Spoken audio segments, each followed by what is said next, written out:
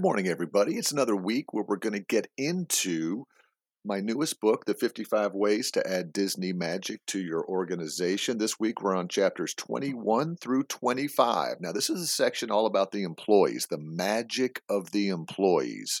And this section was all written, yes, for managers, but also for just individual contributors or employees to help them keep focused on how and why they should be engaged and motivated and adding magic at work every day. So today's chapter 21, Utilize Intrinsic Motivation over Insurmountable Money. What does that mean? Well, stay tuned.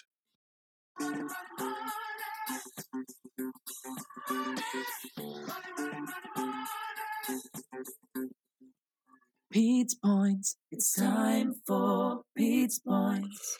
You'll never make what you think you are worth. If you make $15 an hour, you think you should be making 20. If you make $50,000 a year, you think you should be making $60,000 a year. If you make $1.5 million a year, you think you should be making $2 million a year. This is because someone else is always making more money than you are, and you think you work harder in their position than they do.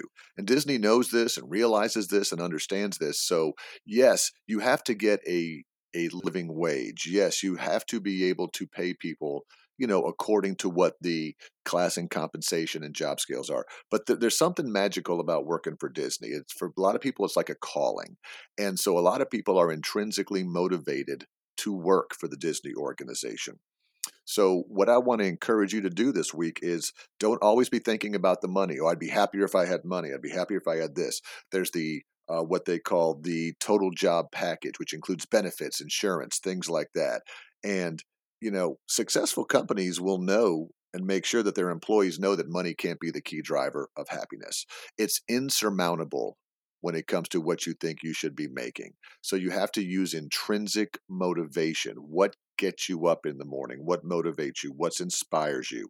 Money's important, but it can't be the only driver of employee engagement. We've got another magic of the employees tip for you tomorrow. We'll talk to you then.